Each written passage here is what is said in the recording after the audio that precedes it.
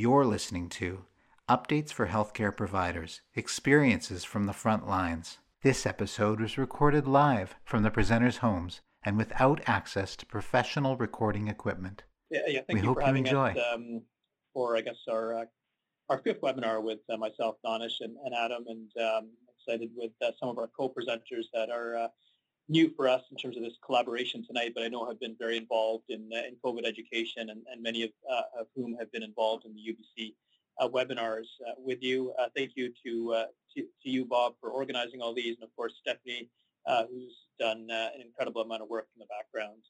Who I don't think in the last webinars we've thanked enough for keeping us organized. We're looking forward to tonight's discussion, and hopefully, as Bob said, getting to a lot of your questions tonight. In terms of who we are, so my name is Omar. I'm an Emerge and ICU doc in Victoria, and I'm the department head for Emerge and Critical Care. I'm joined again with my close friend and colleague, Dr. Adam Thomas, who is also an Emerge physician and ICU physician here in Victoria, and is recently in the last few days of his ICU fellowship between that and his wife's just on the verge of having their second baby anytime. Adam Thomas also is of international renown from his work with Adam Farkas and the Internet Book of Critical Care.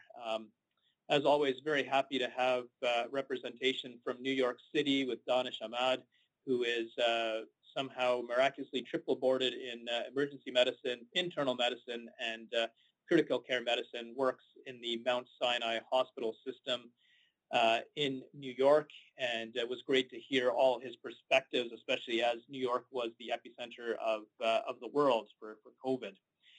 Very pleased to introduce some really distinguished new colleagues that are joining us tonight, starting off with Jeanette Boyd. So Jeanette is one of those people that does it all. So she's a rural physician working general practice in Nelson and is a full service physician.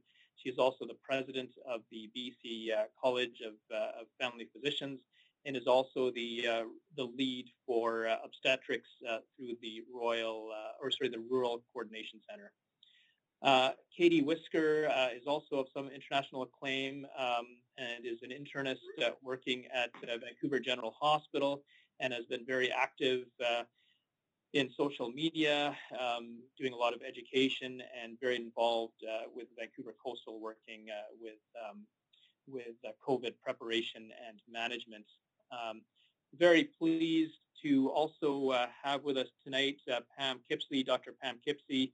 She is a medical microbiologist, but was one of the lead figures at Island Health Authority right from the onset with COVID, and is an incredible wealth of knowledge and really helped push our preparation forward here in Island Health. And because of her amazing work, we really felt quite prepared and ready to go. And finally, can't stop talking about this gentleman sitting next to me here, Dr. Donovan McDonald, one of the R4 emergency medicine residents who is working tirelessly in the background, feeding us questions and making sure we're staying on track. So welcome, everyone. For disclosures tonight. No, Omar, sorry, we have Raquel today, too. Oh, my goodness. How did Raquel? Oh, my gosh. Thank you. Raquel, I am so sorry. So we're very pleased to have Raquel Kling with us as well. And she is one of the medical officers of health working in northern BC. And very excited to have her share her perspectives on public health, not only in BC, but in her unique environment in Northern Health as well. And my extreme apologies, Raquel. We're very excited to have you. Thank you for joining us tonight. So in terms of disclosures, we have no conflicts of interest and no disclosures to speak of. As with previous webinars, we do want to disclose that none of us are experts, but we're kind of learning as we go and reading lots and trying to stay apprised of the situation. As people have always probably heard on multiple other areas, that what we tell you today may very well be proven false over the coming days or weeks. And sometimes we presented something, and when we get off the webinar, there's a new article in Lancet or NEJM that's bringing out something new or contradictory to what we may have said. So changing space, though nice to know it's not changing as quickly as it was in early days. Do want to put in a plug for Rosie Telehealth, which is a virtual health support group that myself and Adam Thomas are part of, and Mario Francis Pagasa, one of our Emerge ICU colleagues who's been involved with us in these previous talks, we're all part of, and it's a means to provide rural supports to get access to an emergency physician or a critical care physician to help walk through difficult cases. We have the utmost respect for our rural colleagues who deal with a lot of these cases on our own. I had a tough intubation last night in the Emerge, but I had multiple hands around, and I was just thinking of, how I still struggled, but it's so much different in rural areas. So we're here to provide support and answer questions at any time. As always, we need to talk about sources of truth because there are many sources of truth, and there's things published every single day, and there's not everything that you read is reliable, and certainly even some of the major journals we've seen have had retractions of articles. So very interesting times. We know that Lancet and New England Journal of Medicine have retracted articles that have been published, and the rate of publications is unprecedented. The peer review process and the methodology, and all the things we look for good studies have really dropped in the last few months. And understandably so on the one side, because we want to share as much information as we can, but at the same time, we have to take caution and really still continue to critically appraise what we're reading. So these are some good sites we've talked about before, some good places to get great information. And of course, our hero, Dr. Bonnie Henry, is fantastic. Always look to your health authorities as well as BC CDC. Other sites, CAPE, Canadian Association of Emergency Physicians, is great, and the podcast that Adam is part of, the Internet Book of Critical Care, is also another great site. Canadian Medical Association Journal has been publishing some great reviews as well.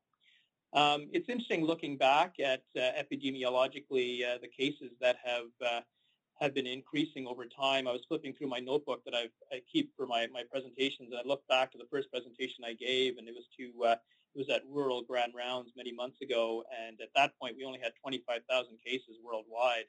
And I think the first time we presented as the Critical Care Emergency Medicine Group, we had 250,000 cases, and then subsequently every time went up to 250, a million, 2 million, 4 million, and it continues to double every time we chat. But I think things are finally starting to slow down, at least the first wave. Unfortunately, we are seeing signs of a second surge in multiple different locations, including south of us in the States.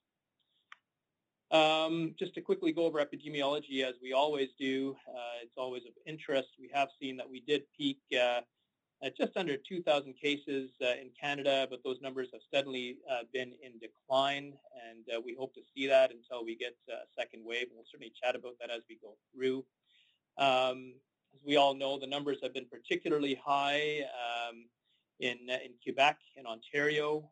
Thankfully, in British Columbia, we've kept our numbers very low with the incredible work from, again, Dr. Bonnie Henry and her cadre of incredible public health officers, and just our communities that have really obeyed the rules of social distancing and have minimized our numbers so far.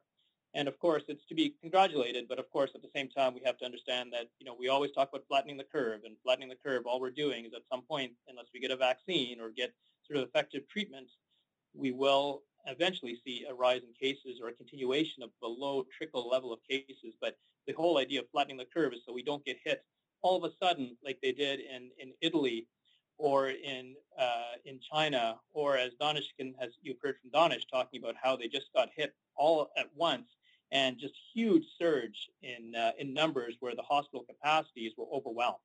And that certainly led to significant increased mortality that we'll talk about shortly. We just didn't see, luckily, at least we didn't see in British Columbia.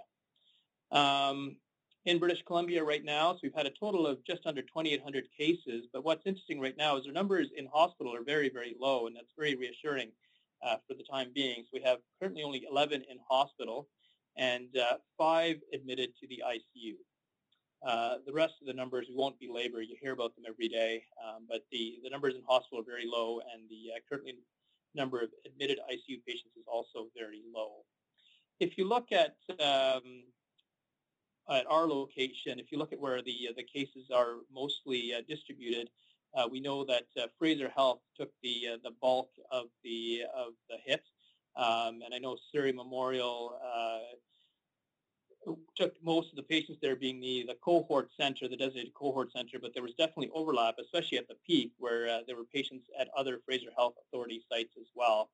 Vancouver Coastal is number 2. In terms of median age, is about 51 years of patients that got the disease or had the virus. 50% female, and of those cases, 18% were hospitalized. And our total number of deaths percentage is about 6%. And median age of death is consistent with many other locations, with the elder population being hit particularly hard. It's interesting, Adam and Danish, if you remember to one of our first webinars, we got a comment from a viewer. This is very much the first webinar we did, and someone had made a comment about how this was a disease of not everyone, but a disease. There's certain populations that were prone to getting hit hardest, and we didn't really think too much of it. At that point, we were thinking that everyone would be hit particularly hard. But now that I look back at that question, and for the last number of webinars, I realized that, in fact, what that very astute person was commenting on is what actually came to pass, is that, socioeconomic status, ethnicity certainly played into this.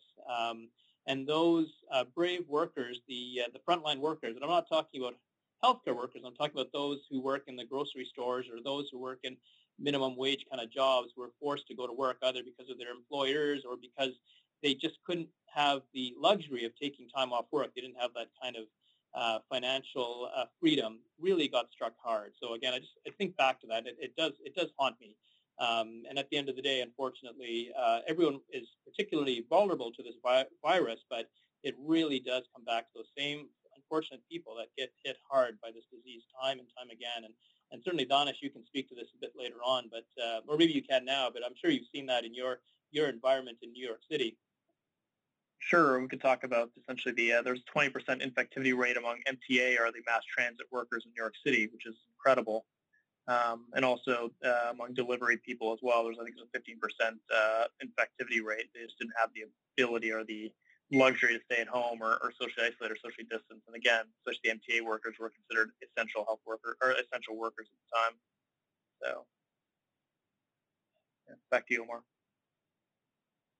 Just to go back to a few cases, again, these graphs all kind of show the same thing. This is the number of hospitalized cases that we saw in British Columbia, and you can see at the peak we had just under 150 people in hospital by early April, and steady decline since then. And then these are the number of patients in critical care in British Columbia, and you can see at our peak we had 72, which is actually pretty striking, given that our ICU capacity often across the province is at 90%, but given what we did by decanting our intensive care units, by canceling elective surgeries, we're able to at least accommodate that surge. But I know that across the province, we are ready for a surge that would be much higher than that in terms of numbers.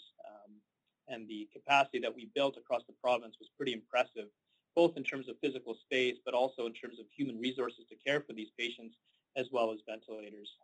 So we were ready for a significantly higher surge than what we saw there.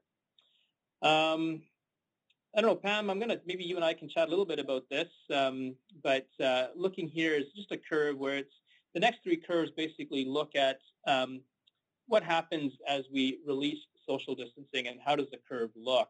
And so we're going to look at social distancing. If we go back to 60% of normal, you'll see sort of that red line, and that red line sort of goes steadily across at a fairly low level, and we really don't expect to see a surge. And at our peak, we think that we were at 30% of normal, so significantly lower. But by doubling it, which is where we're trying to be at now, we're not expecting to see a huge increase in those numbers.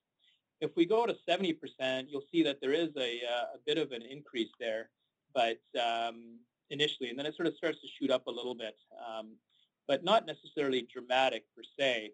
But if you look at this next curve here. This is if we go back to 80% of social distancing, or 80% of normal contact, and you can see that there's a fairly sharp increase in numbers there, and that's obviously something we're trying to avoid, and that's why, of course, Dr. Henry and her team are looking at just gradual phases of reintroduction to socially interacting again. And the idea being that if we do start to see these surges, we can quickly back off. Pam, do you have anything you want to add at this point? And same with Raquel? Omer, it's Pamela. Can you hear me? Yes, we can hear you. Thank you.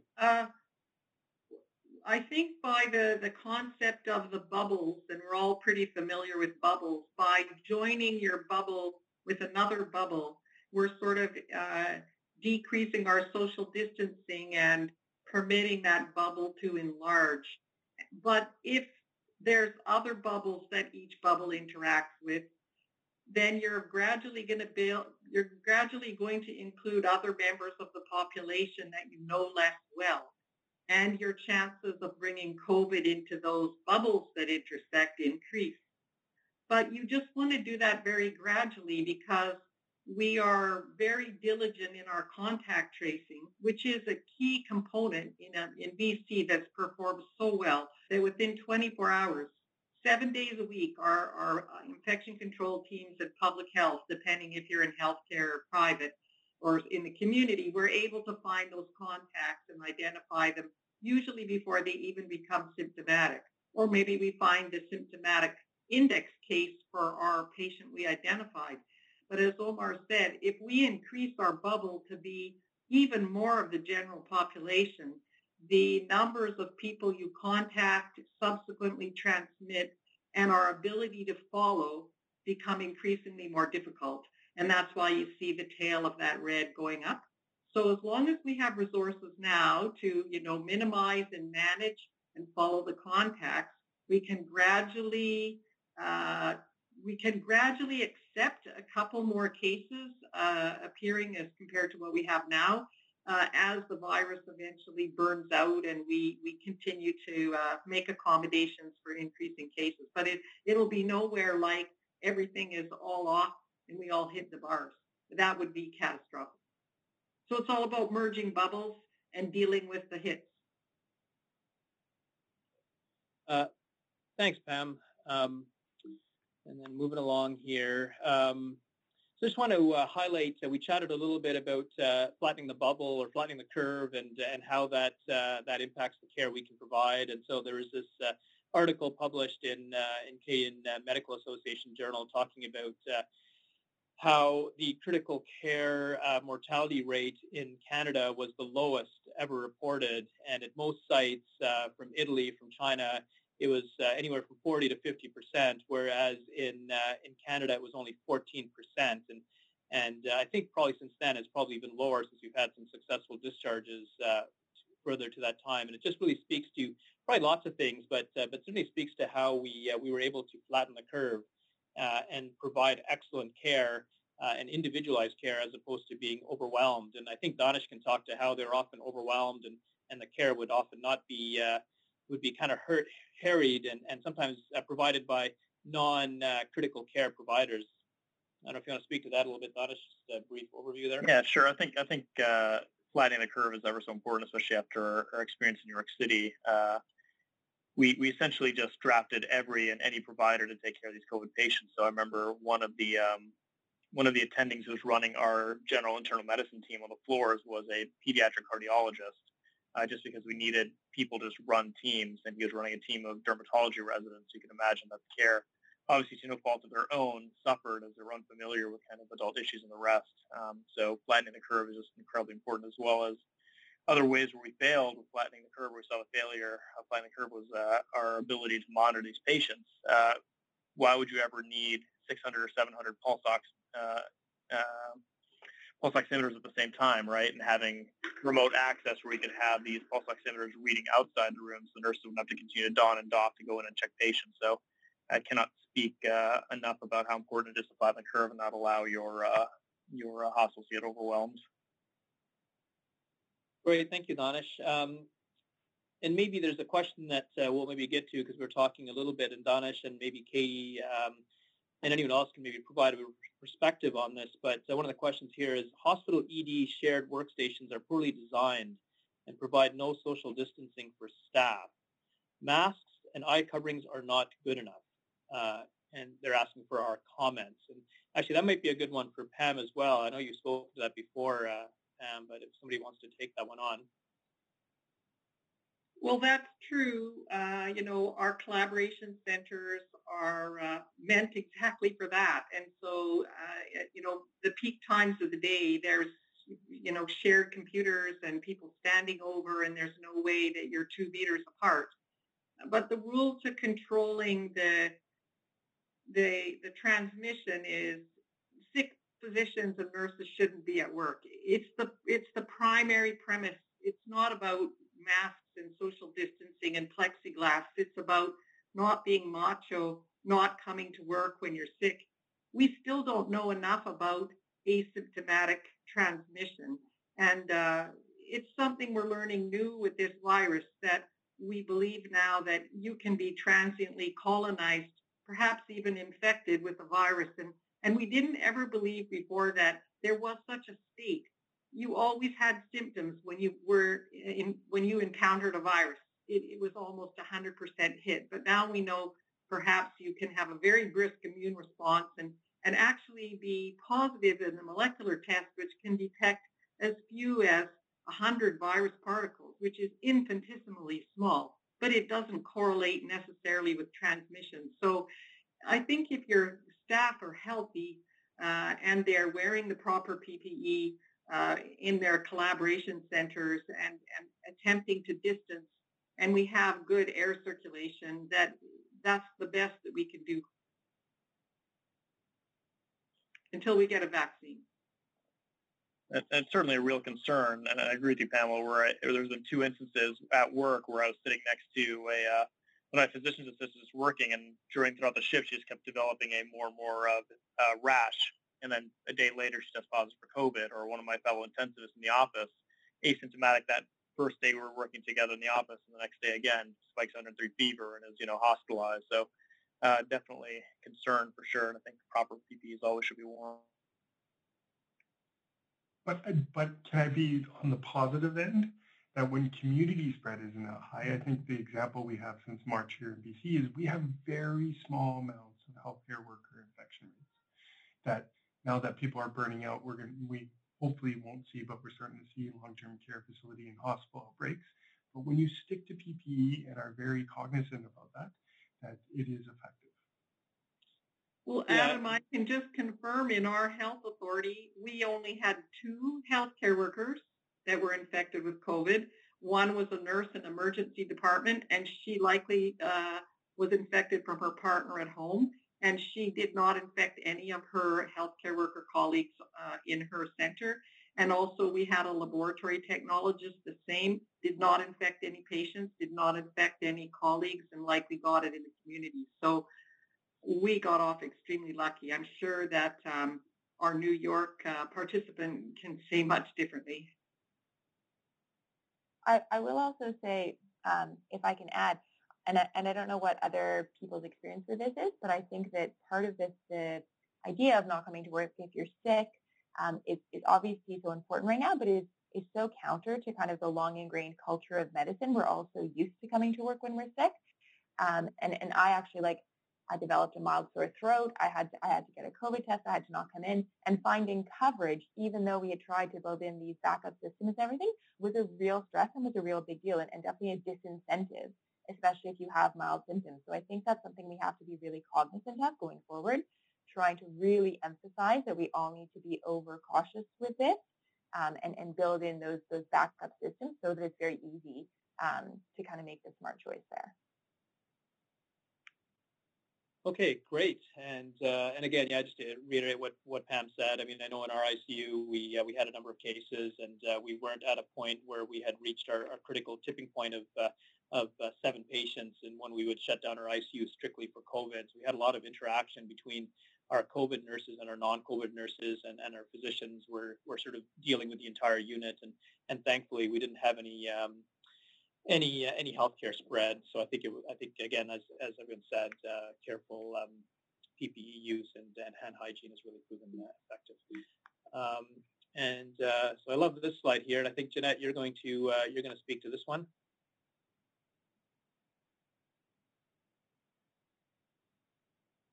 Yes, sorry. So when we from the community-based physician perspective and primary care perspective, COVID has had both its challenges and its blessings.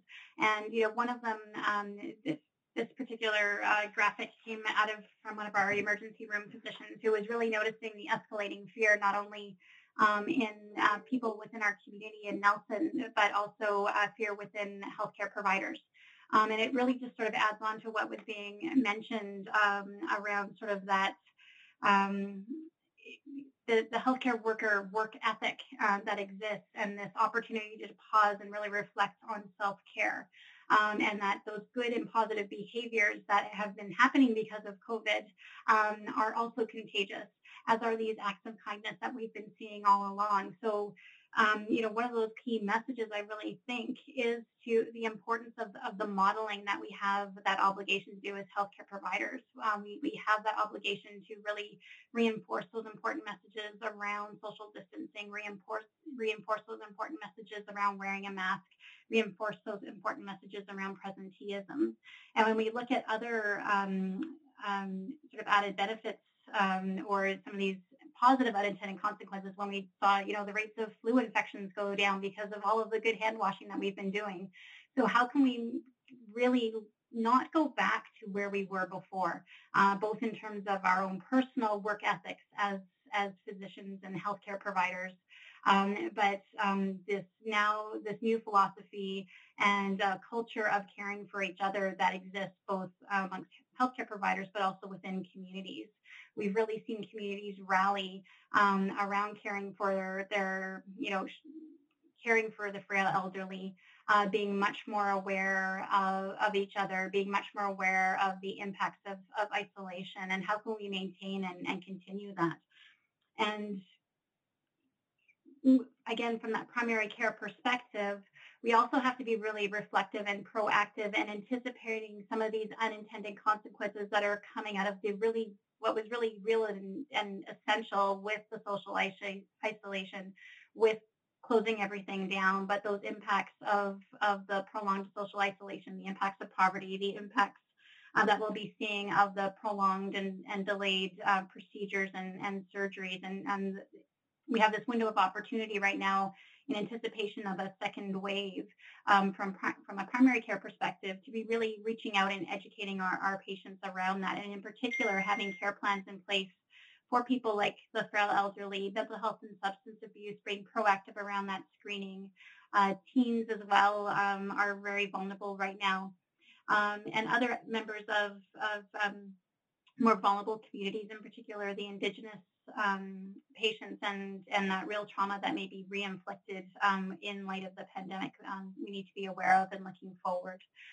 It's really important we don't go back. 90% of family practice visits right now are virtual, which has really been a game changer in terms of meeting patients where they're at. But we also have to be looking at how we can break down those barriers that some people are experiencing around the rural communities don't always have the bandwidth for virtual visits. Other barriers such as childcare and those sorts of things have really been minimized now with the use of virtual visits. So we can't go back to where we were before, and how can we maintain that vigilance in that regard and not lose sight of what's really important.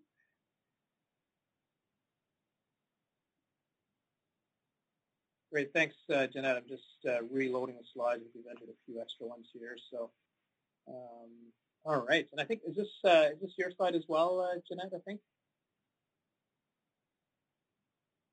So from that primary care perspective, we're beginning to, people are coming back to their family physicians. There has been definitely an increase in fragmentation of care when we look at virtual care resources and supports that have been highly and heavily marketed, things like Babylon and Maple. We're seeing further fragmentation of care where people are being lured away from the comprehensive family practice where we know the real value is of having somebody who can help them navigate some really real and significant clinical care decisions around COVID and decision making, and being able to do that with somebody who knows you. So we need to be vigilant around fragmentation of care and ensuring adequate follow-up. All of those real risks that we're seeing in regards to nobody doing the screening right now in terms of FIT or screening mammograms, screening pap smears. Chronic disease management has been very challenging. People haven't been able to go to the lab for their regular lab work. So the Doctor is in expanding in-person care is a great resource. That was a joint collaboration with the Doctors of BC, BC Family Doctors, BC Centers for Disease Control, BC College of Family Physicians, which is really looking at how we can be proactive around reintroducing in-person care when it's needed, and some tips and strategies for doing that in a way that is safe both for patients as well as physicians, other care providers, and their staff. Tools for virtual management of chronic disease, we're not going back to the way it was, and it would be definitely a mistake to go back to the status quo. But definitely right, in the next 12 to 18 months when virtual visits are going to be the standard, how can you continue to do really effective, high-quality chronic disease management while also ensuring that we're monitoring for those unintended consequences of people having neglected some signs and symptoms, fallen off on their medications, or vigilance around lifestyle, not being able to afford or get out for fresh food and vegetables, really being reliant upon what food is cheap and available and stores well is definitely going to have an impact on some of our chronic diseases, and how can we maintain our vigilance with that and take advantage of these teaching opportunities that we have right now. So the tools for virtual management of chronic disease is a great resource for that as well. And the Doctor is definitely an iterative document that will be seeing updates as further expansion happens as we go. Great, thanks so much, Jeanette. It's amazing to see all the novel approaches to increase efficiency while maintaining safety. A lot of questions about a second wave and are we prepared, and we'll chat about that a little bit now, and be interested to hear from Raquel in particular. But is Canada ready for the second wave of COVID-19 was an article published just this week in CMAJ. It was just an interview with some physicians from out east and one from UBC, and it's quite an interesting read. But curious to hear from maybe Raquel if you want to chat about is Canada ready for a second wave? And again, we're sort of hard to speak for the nation in general, but maybe we can, if you want to touch on that, great, but really we'll only hold you to task for BC, and other members, of course, welcome to hear from others as well. And I think, Pamela, you've probably got some good thoughts on this also. Yeah, so I'll only speak to BC. I could say, yeah, I'm less familiar with what's going on in the rest of Canada, but I think in BC, we're certainly very ready for another wave. We all can recognize we've learned so much over this first wave, and we're really working right now on consolidating all the lessons learned so that we can apply them for the future. There's also been a lot of steps taken, province-wide and within health authorities to ensure that we're really ready for the second wave. For example, creating new positions in the health authority just to respond to the emergency and to the pandemic. So I think we'll be quite ready. We've done an excellent job so far, and under Dr. Henry's leadership and the Ministry of Health and Minister Dix, I think we'll continue to do really well. Great, thank you, Raquel.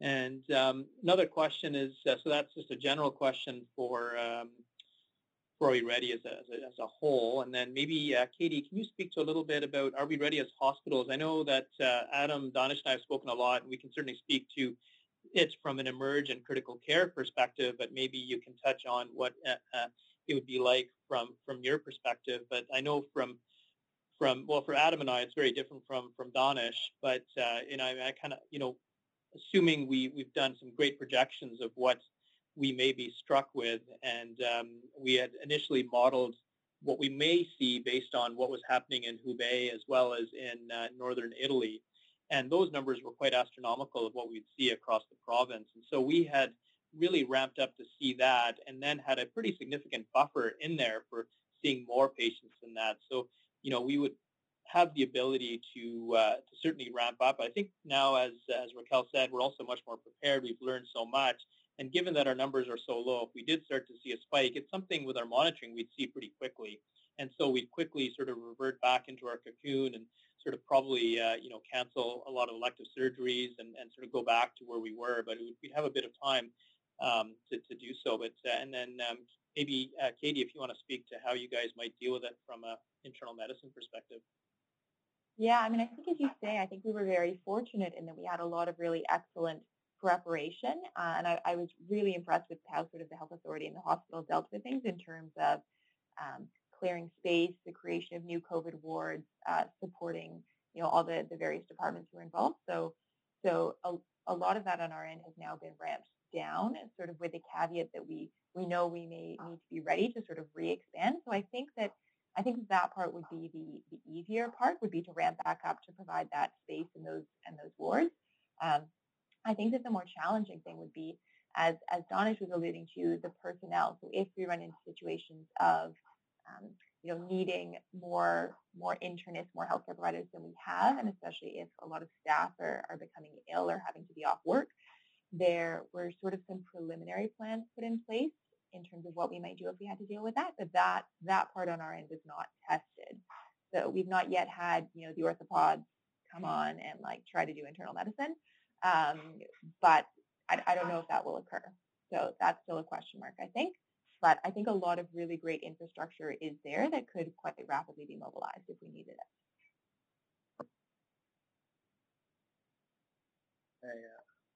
Great. I just want to add one of the things that I think we'd worry about the second wave, in terms of, at least from the New York perspective, is we very easily can ramp up our resources now. We can ramp up our space. We can make the additional ICU units. But I think what we're all really worried about is the effect on the personnel in terms of second wave. So I think now we're starting to see some of the burnout, some of the toll that it's taken on some of the healthcare workers. So I think a lot of us are just fearing in terms of having to ramp up again and how we would handle that emotionally in terms of fatigue, and as well as fatigue and physically. So I think there's one aspect of it that's certainly resources. The second aspect is just the resiliency of your staff. And Katie, you mentioned orthopods, and one of my Danish has told us a lot of interesting things over our. No offense to any orthopods, you guys are wonderful. But I remember, no, I don't think they take offense. They're pretty burly, rough and tumble, pretty heavy. I think they're used to, anyways. But I think I remember with Danish, I just loved hearing about Danish a few webinars ago about how the orthopods, they had really stepped up and bless their hearts, I guess. But they were the COVID proning team, and they would go around the hospitals proning the patients, and I thought that was pretty amazing. So we've talked a little bit about the urban center, and of course we're very lucky to have all sorts of resources here and ability to call in lots of help and human resources and whatnot. Obviously, a very different perspective for somebody like Jeanette working in a rural area. So Jeanette, how, if there was a surge, how would you plan to cope on that in Nelson? One of the sort of ways of thinking about rural communities is, if you've seen one rural community, and everybody's going to adapt differently. But one of the sort of key themes throughout all rural communities is the fact that most of the providers who are working there wear multiple hats and serve multiple services. They may be seeing their patients virtually or in clinic as a family physician and primary care during the day, and then be working an emergency room shift at night. They may be a GP anesthetist doing intubations, but then they also be the person who's delivering babies. And because of that, it's both a blessing and a curse, in that you have a much smaller number of providers. And if you have one person go down in your anesthesia service, if you happen to have an anesthesia service, your whole hospital could implode and collapse, because now you only have two people who are available to cover the emergency department. So the contingency planning is super important and vigilant, and that willingness to flow between your areas of work. And doing so in a way that is really strategic, so you're minimizing exposure not only of your key clinical workers, but also wanting to be able to maintain your level of services throughout. You can't, the cavalry is not going to be coming up from Kelowna or Vancouver to help rescue you if your two OBGYNs are both out. So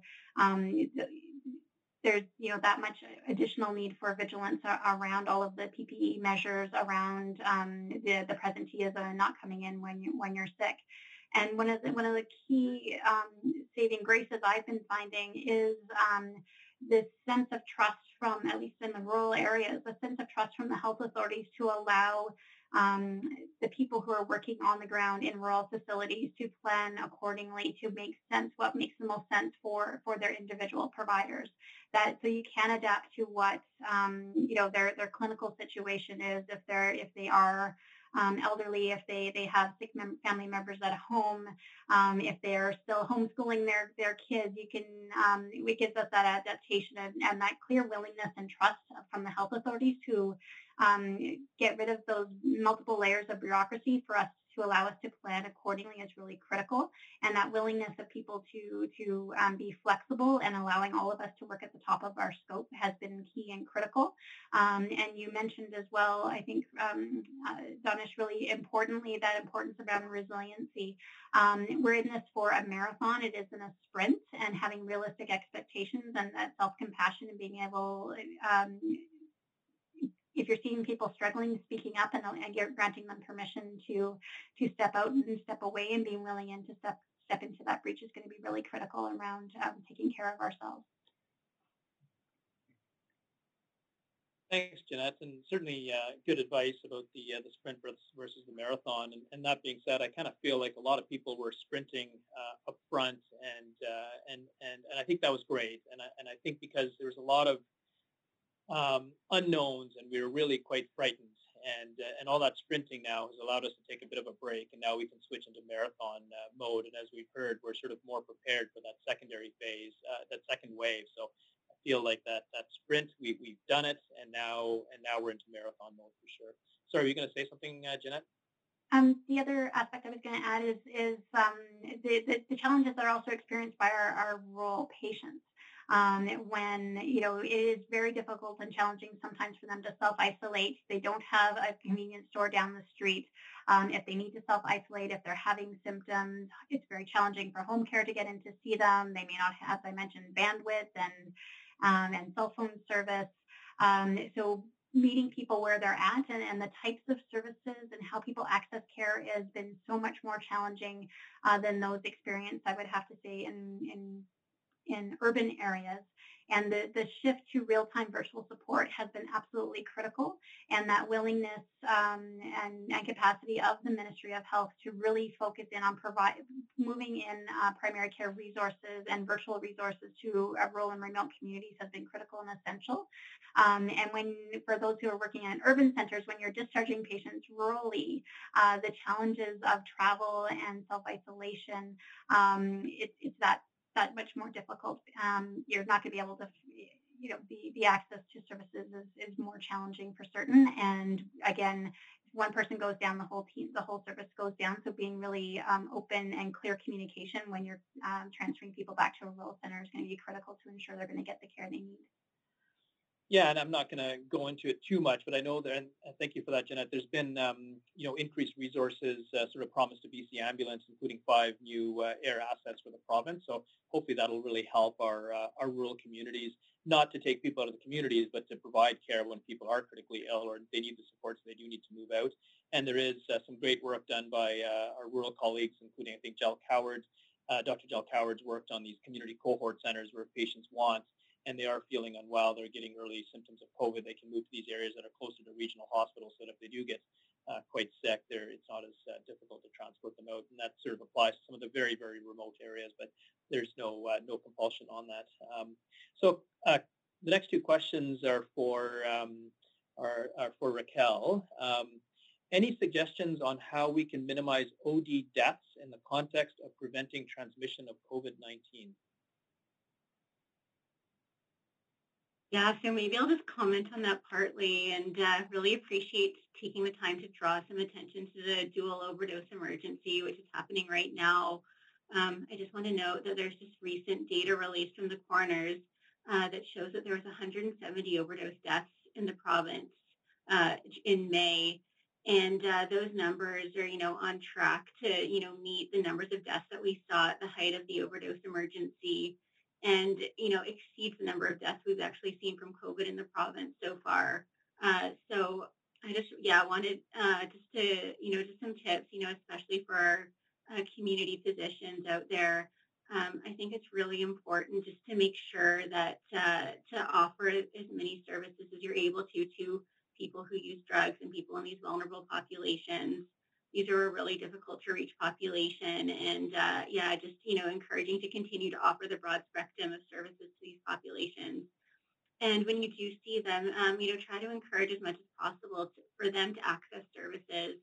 I've been hearing so much that people are really reluctant to access services, reluctant to access harm reduction services and overdose prevention services, and really just trying to, make sure that people know that these services are still available in their communities and to do their best to stay safe during this COVID emergency. We know that COVID has significantly impacted the drug supply, which might be leading to all the deaths. And it's really important to stay safe right now. Okay, thank you, Raquel. And then the second question for you is, yay or nay, should everyone be wearing masks? We gave her the hard one. Sorry, Raquel. It's okay. So, advice around masks and research and data around masks is continuing to change all the time. But at this time, I still support that wearing a mask is absolutely a choice right now. It can be useful in, very certain circumstances, such as in public places where distancing is really difficult. Perhaps in certain workplaces. But really, what I'm seeing is that masks are most useful for people who are ill, people who are coughing and sneezing, and masks are still most appropriate for keeping the droplets from spreading too far. So those are the situations where I would recommend wearing a mask. But I think it's important to really remember that, until we get further direction from Dr. Henry, mask wearing is still a choice, and we should support people regardless of what they choose. I see a lot of, shaming out there for people who do wear masks, for people who don't wear masks, and just want to support, people to just be supported to make the decision that makes the most sense for them. Thanks, Raquel. And the third question is for you as well, since you're on a roll here. Do you personally wear a mask when you're out and about? I only wear masks in places where it's required, indoor locations where it's really hard to distance. Okay, thank you so much. The next question is for Dr. Kibsey. Pam, should we be doing COVID-19 testing of any asymptomatic people? And if so, whom and when? And I know you've addressed this multiple times at the Island Health Authority level. If you don't mind answering that one, that'd be great. Thank you. Well, the transmissibility, the infectivity and transmissibility of asymptomatic shedders is still very controversial. And in our province, we, under Bonnie's recommendations, we still are not advocating universal screening, including asymptomatic people as they're admitted to hospital. The tests were never developed and are certainly not sensitive enough, and specificity is also an issue of false positives when you perform a test in a person who likely doesn't have the disease. So it only tests the person for that point in time, and it's a false sense of security in the hospital, at least, to test asymptomatic patients because they may be symptomatic in a day or two. So we don't advocate doing that. Certainly in long-term care, the approach is quite different. If you identify a case, the public health recommends testing everybody in that environment and cohorting those, including healthcare workers, and repeating that every 5 days. And I'm sure as we go into the second wave, we'll be perhaps changing our approach and testing much more even asymptomatic contacts. And we will be surprised, we should be surprised because we will find them and what to do with them. it just echoes back to the Diamond Princess and the hundreds of people that tested positive and were required to be hospitalized in Japanese hospitals and prevented from going home and never developed symptoms at all. So no, we don't recommend it, partly because of the particulars of the actual tests that we use, and also the implications of contact tracing. And we're really not sure that if those people, if they practice proper respiratory etiquette, hand washing, maintain their distances to some extent, if they're really capable of infecting other people without directly sharing saliva, like kissing, sharing cigarettes, and so forth. So it's still unknown, but we don't advocate testing asymptomatic. Now, we are being faced, as businesses open up, of pressures from private industry, employers, sports leagues, and whatever, to insist on testing every participant before they play rugby in a tournament or come back to work in their hotel or whatever. And those will be difficult to accommodate in our fragile laboratory system, although we are preparing and have hugely ramped up our daily testing capacity here in VHA from 500 a day to 2,000 a day by September. But accommodating the private surge will have to be met with a fee schedule from the government. We're dependent on that, and some other mechanisms. So yeah, it's a difficult question to ask. And thank you, Pam. And I know it's a difficult one, and I'm going to now put Raquel on the spot as well, just to get her opinion or her thoughts on that. Yeah, thanks. I agree with Pam, and I think from the public health point of view, we really feel that asymptomatic testing, there's really no need for it. Like Pam said, the negative tests really don't inform us that much. It's entirely possible that somebody tests negative at one point in time, and we don't know, say, a couple hours to a couple of days later, if somebody who might be incubating COVID might go on to test positive very shortly after the test. We know that the test isn't the greatest really early on in disease, it might not give an appropriate result. And just to further what Pam said, having a false positive does have significant implications, not just for the healthcare system. Like she said already, there's significant implications in terms of contact tracing, but I just also want to bring it back to the patient. There's also significant implications of a false positive to the patient. It can lead to some stigma and shame from the patient as well. Especially in times when there's not a lot of COVID going on, I just want to make sure that we do our best for our patients. Thanks, Raquel. I'm going to throw another question at you, Pam, and Raquel, feel free to comment, or any of our panelists can comment on this. But I've heard you talk about this previously as well, Pam. When do you think COVID-19 antibody testing will be available, and what do you think its value will be? Well, currently there's a number of initiatives in Canada. First of all, the Canadian Blood Services plans to do a proactive screen of about 1 million Canadians who are donating through the Canadian Blood Services now. And that might give us a little bit of a cross-section of, albeit it's a certain population that regularly donate, it doesn't reflect, older people and children, but it might give us a cross-country snapshot of what's really out there, or what was out there, rather. Then there's going to be another more targeted surveillance that the federal government is doing together with the National Microbiology Lab of selected populations as well. In BC, we are evaluating a number of instruments. There's, everybody and their dog has got the sequence for the spike protein, and they all think that they can both make a vaccine and also make an antibody. And not all of them work equally as well. But we know that you probably start to make IgM by about day 4. And by day 14, you probably have good IgG response for the most part. So the initial testing approach in BC will be to test for total, which is a combination of IgG and IgM, like we often do for hepatitis A. And we will do that first, and then the second line test will be to test for IgG only.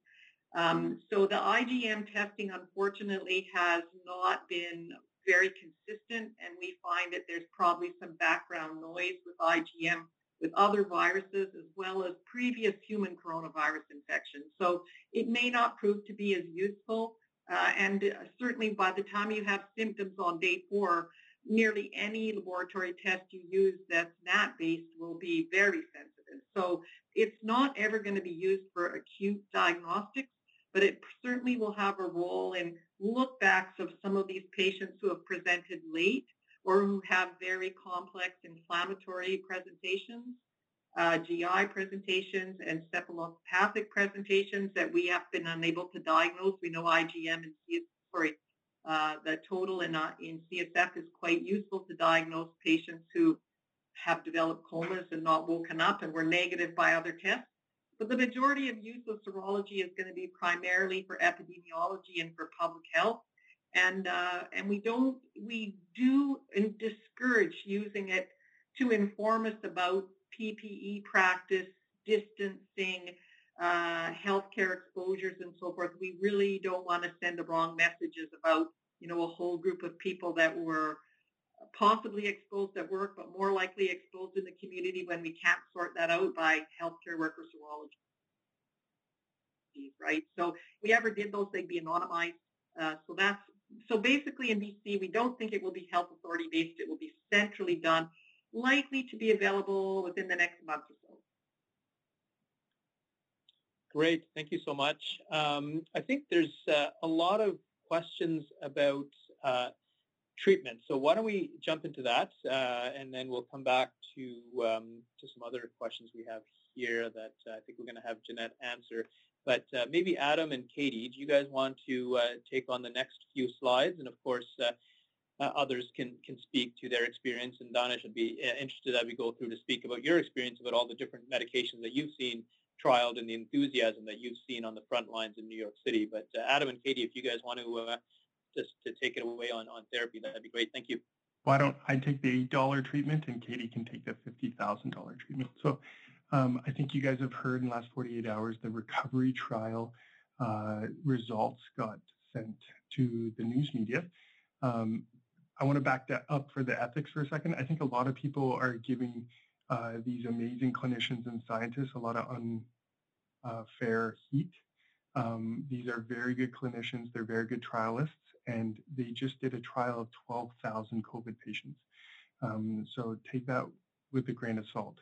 We don't have the actual study, but we have their protocol's been published on both the trial website and clinicaltrials.gov.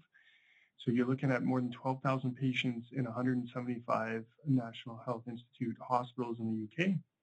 And the punchline here is A, hydroxychloroquine doesn't work. But more importantly, B, dexamethasone, which we had a signal before this in the DEXA ARDS trial that had 30% viral pneumonias, has a benefit, and maybe quite a large benefit in patients requiring respiratory support, namely mechanical ventilation. So if you look at it, mortality in usual care, 40% in more mechanically ventilated patients, which is double our current usual care. And then the dexamethasone 6 milligrams a day arm with mechanical ventilation is 29%. So that's a big reduction. So it doesn't help anybody who's not on oxygen. That's dexamethasone. We will have the trial hopefully out in a big journal sometime in the coming days. Now, Katie, you get to remind us of Kaletra and remdesivir. So just in summary, steroids maybe, hydroxychloroquine, chloroquine, no. Yeah, Adam took the cheap trial that's effective. I get to tell you about the very expensive drugs that probably don't work. So we'll start off with remdesivir. So back a while ago, if you go to the next slide here, there was a trial by Wang, and you guys may remember this as being, more dexamethasone. Yeah, you may remember this published in The Lancet, basically looking at remdesivir for moderately ill patients that depended on the remdesivir, and this was fairly unexciting. The primary endpoints were negative, though there was sort of a trend towards a shorter time to clinical improvement. 21 days versus 23 days. Now, this trial was underpowered and stopped early because it was done by a Chinese group, and they essentially, the cases in their area became under control with all of the lockdowns. So this was, I think, March, April. This was a while ago. And then Fauci got on TV and kind of teased us all with a positive trial about remdesivir, again, in a press release that was slightly less sort of kosher than the press release we just had with dexamethasone. But that was recently published as the ACT-1 trial. So that was, if we go to the next slide here. So that was, again, a trial of, here we go, remdesivir in patients with COVID-19, again, 10 days of IV remdesivir. And here they did find a significant improvement in their primary endpoint, which is time to clinical recovery. So 18 versus 14 days 11 days versus 14 days for the remdesivir group. A couple caveats with the methodology of this trial. So they did change their primary endpoint partway through the trial in that it was initially supposed to be at 15 days improvement on an ordinal scale. However, with evolving knowledge about COVID and the often protracted course, this was changed.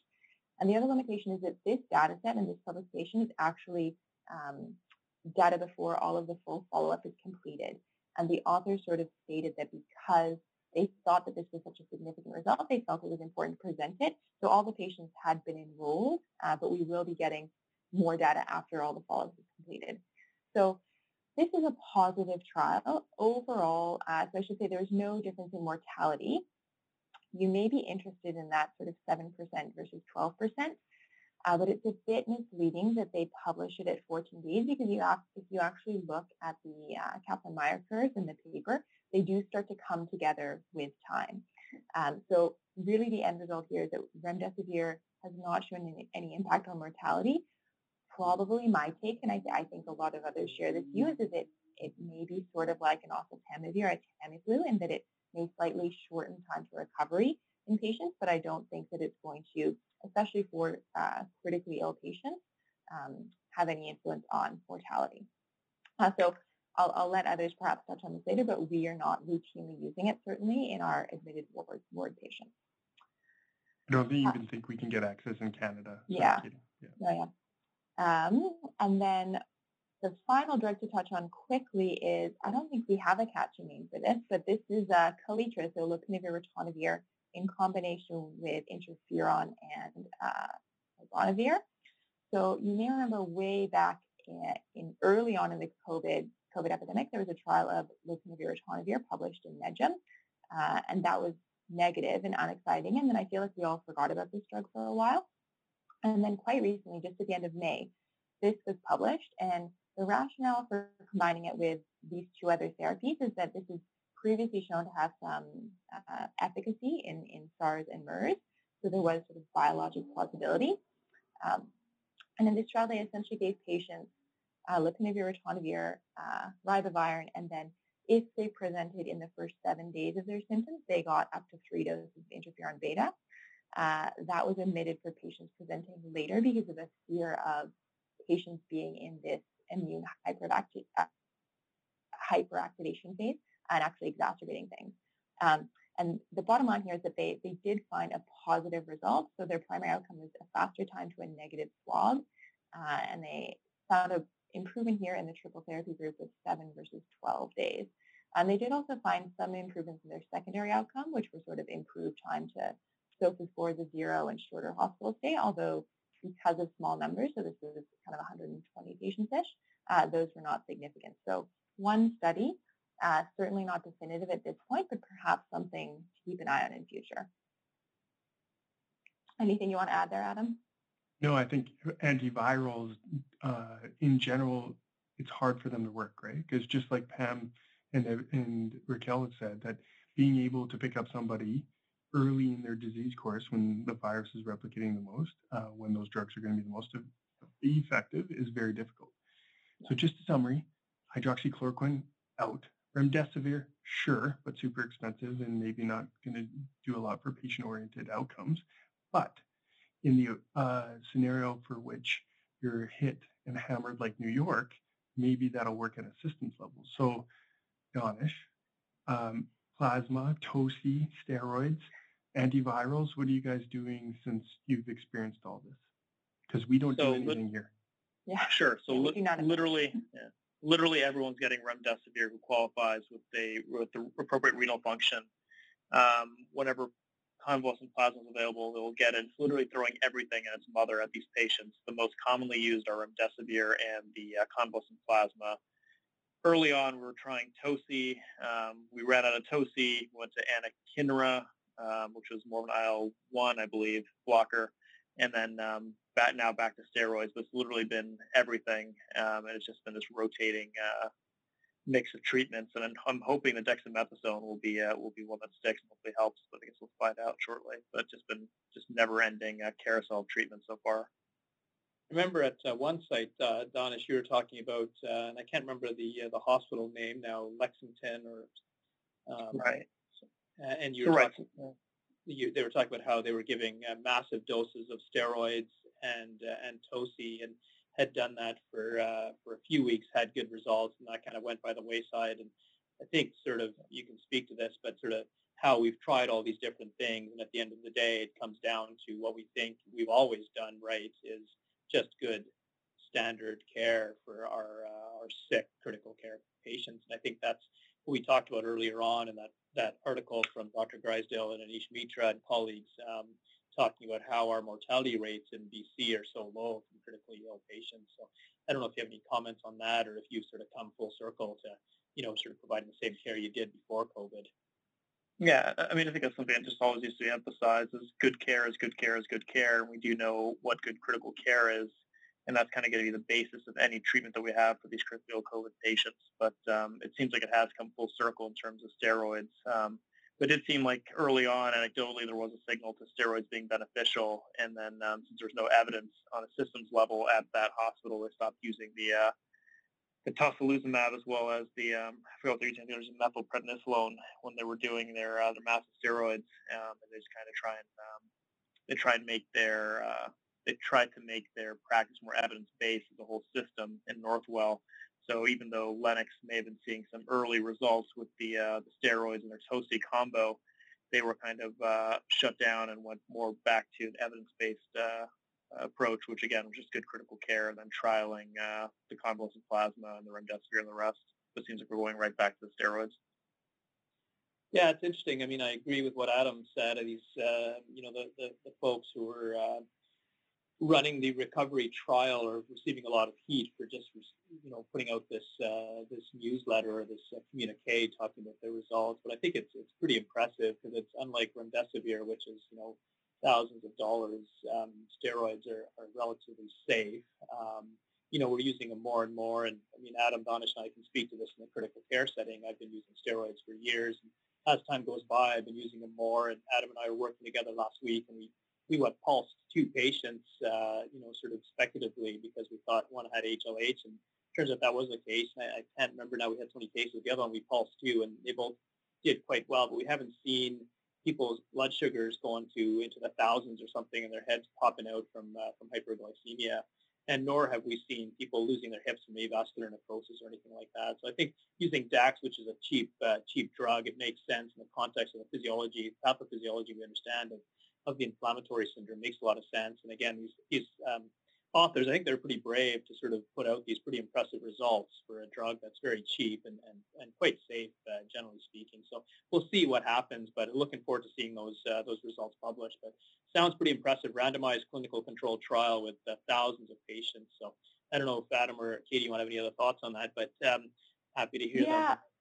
Yeah, and I think it's very interesting. And as you say, steroids are certainly quite commonplace in critical care, but it certainly is not something that is typically part of our practice in sort of ward pneumonia patients. So I do think it's quite interesting, and I'm really interested to read the full results. So I think that actually would be a very big practice change for us. And I know there's been a lot of discussion around sort of the optimal timing of steroids and not wanting to necessarily give those too early in the viral course for fear of worsening viremia. And when is sort of that magic time. And maybe it's when patients are coming to the ward and needing some supplemental oxygen, but that's something that we have not done yet. So So potentially actually could be quite a big change for us. So I'm quite interested to see the full results and kind of those details around timing. So I have to pay homage to Dave Sweet and the Provincial Therapeutics Committee here, because I think that's a major reason why our mortality is so low. Outside of a clinical trial, there is nothing recommended in this province other than supportive care, including steroids. So if you have an indication for asthma, COPD, severe sepsis, yes, steroids. But all the antivirals, everything else outside of a clinical trial, I just want to reemphasize, given the literature review that we just gave you, there is no reason you should change your practice. So that's answering the question just to make Bob happy. That question, that's the updated therapeutics. Thanks, Omar. No, that's fantastic. Thank you. And along those lines, the other question, maybe Adam, if you want to take this on, what are the guidelines for nebulizer use, both in the ER and on the ward? The same they were before COVID. NEBs are inferior to MDIs. That's all I'm going to say, is that we use them because they're easier to use. But if you want to talk about dispersion and infection risk versus drug delivery, MDIs are already superior. So you should be using MDIs and aero chambers. That's the easiest way to answer that question.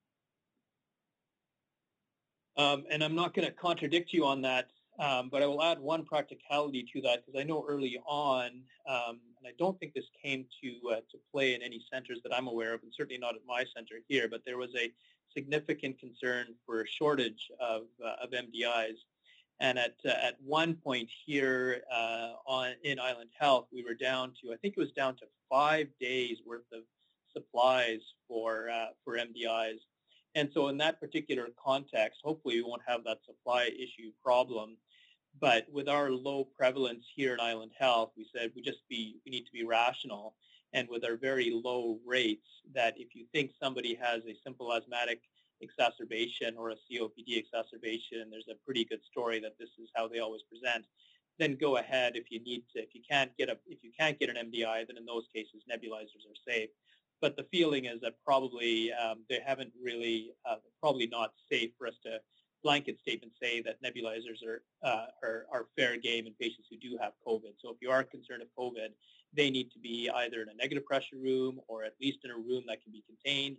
Some centers we're looking at, and we've heard about this not only in Canada but internationally, that they're actually setting up tents where these patients would go outside, get their nabs away from the general population, so there wouldn't be a concern of potential spread to others.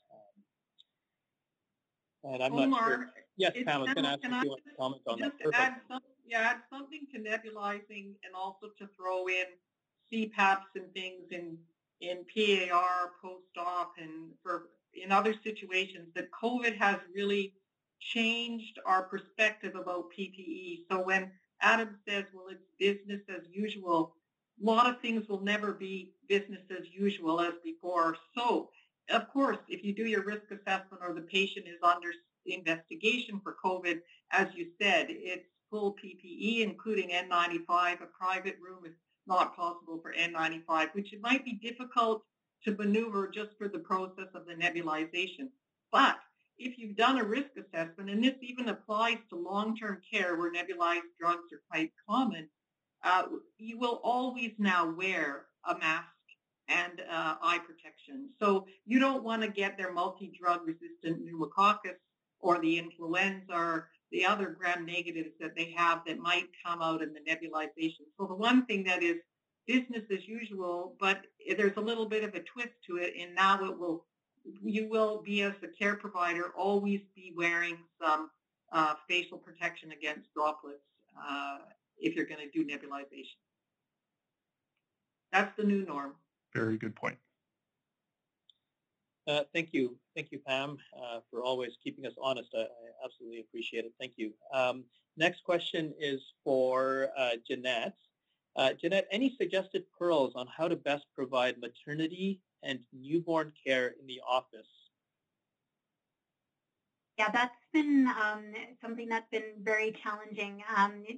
Most people who do maternity care are familiar that the SOGC had and the Perinatal Services BC had suggested an altered prenatal visit schedule. And that's been very challenging. It's not meeting the needs of women and families in particular. They want to hear their baby. They want to know their baby's growing. It's very challenging in that suggested altered schedule to try to get all of the important teaching and informed choice to conversations done in that altered schedule. And ultimately, most people who are providing maternity care have adapted that to meet the needs of their particular community. So basically, the main approach that is most are taking is trying to minimize the amount of in-person time as much as possible. If you're not, I mean, and sometimes that means, perhaps expanding the duration in between visits, but more importantly, doing as much as you can on the phone or with a virtual meeting ahead of time. And then for maternity care, just having a very quick belly check where you listen and measure, do blood pressures. There's a lot of concerns around missing some of those silent presentations in maternity care, such as early preeclampsia if they're asymptomatic, but their blood pressures are rising, and it's difficult for them to get to the lab to do any of that screening blood work, gestational diabetes as well. Missing opportunities to do the symphysis fundal height measurements. So as much as you can virtually, and then have a quick 5-10 minute appointment, belly check appointment that allows for that hands-on touch. That worry about missing breech presentations as well when you're not doing that in-person visit. There's all of these unintended consequences that are coming out with that. So in terms of having them in the office, definitely quick visit as much as virtual as you can, having a specified room, all of the things that we were doing in the office otherwise, staggering appointments, having them wait in the car if they have a car, then calling them to come in, hand washing, and quick visits. It's very easy to do safely, and it definitely helps to mitigate a lot of that anxiety women our families are beginning to feel around maternity care because they're feeling disconnected from their care providers with that altered schedule. So feel free to adapt that altered schedule as much as you need to meet the needs of their patients, and be super vigilant. If you have a sense that this person needs to be seen more often, trust that instinct, and be very proactive in terms of the questions around intimate partner violence, stress and anxiety. A lot of this is coming. Women are saying, well, of course I'm worried, of course I'm anxious, but we're definitely going to be seeing increased incidences of postpartum depression and all of the associated stressors with that, and stress-related illness and impacts on parenting as well. In regards to newborn care, that's another area where a lot of people are concerned that newborns and children are falling through the cracks, in particular with breastfeeding and newborn weight gain. Again, very low threshold for in-person visits for that. You could do a lot of conversations over the phone, asking the questions around bleeding and lochia and how they're doing and how the sleep is, but definitely not for certain in-person visit for a weight check in the first 7 days, and then following up based upon your clinical intuition after that with a very low threshold for bringing in an in-person visit. Certainly in rural communities and even in-person other communities, having them do weights on their own. It's not just using their scale and with and without baby and doing the measurements, but so many people now have scales, or if they're a fisherman, fish scales, and you could do a lot of weight checks that way with babies.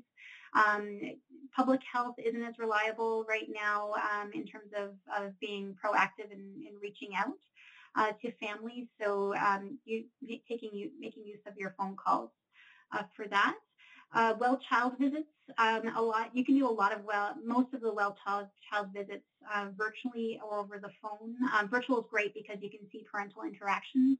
So encouraging them to do Zoom appointments to do that very important child health screening, and take advantage of every single opportunity you have to promote the importance of maintaining their usual vaccine schedule, and that it's safe to do so. You can do it in your office if your office is one that does do immunizations, but public health has put in tremendous safety protocols to make it safe for people to bring their children in for their immunization schedule.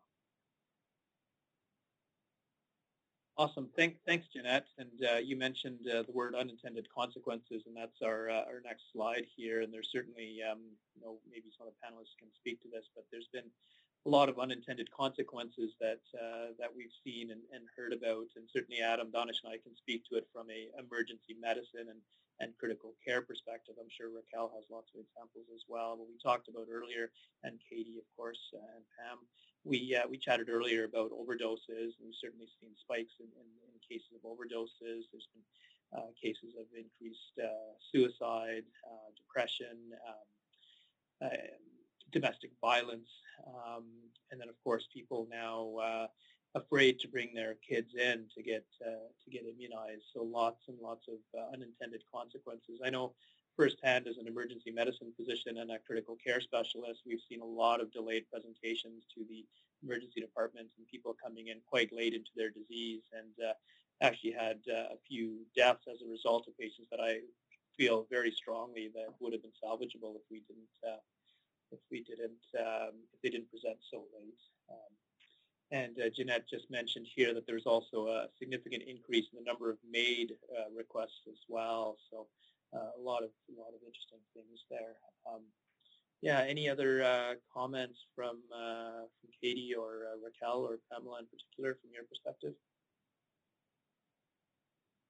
I think just as you said, there's been both a lot of people presenting delayed to hospital or suboptimally managed as an outpatient, and I do mostly inpatient care, but some outpatient as well, and it has been really challenging.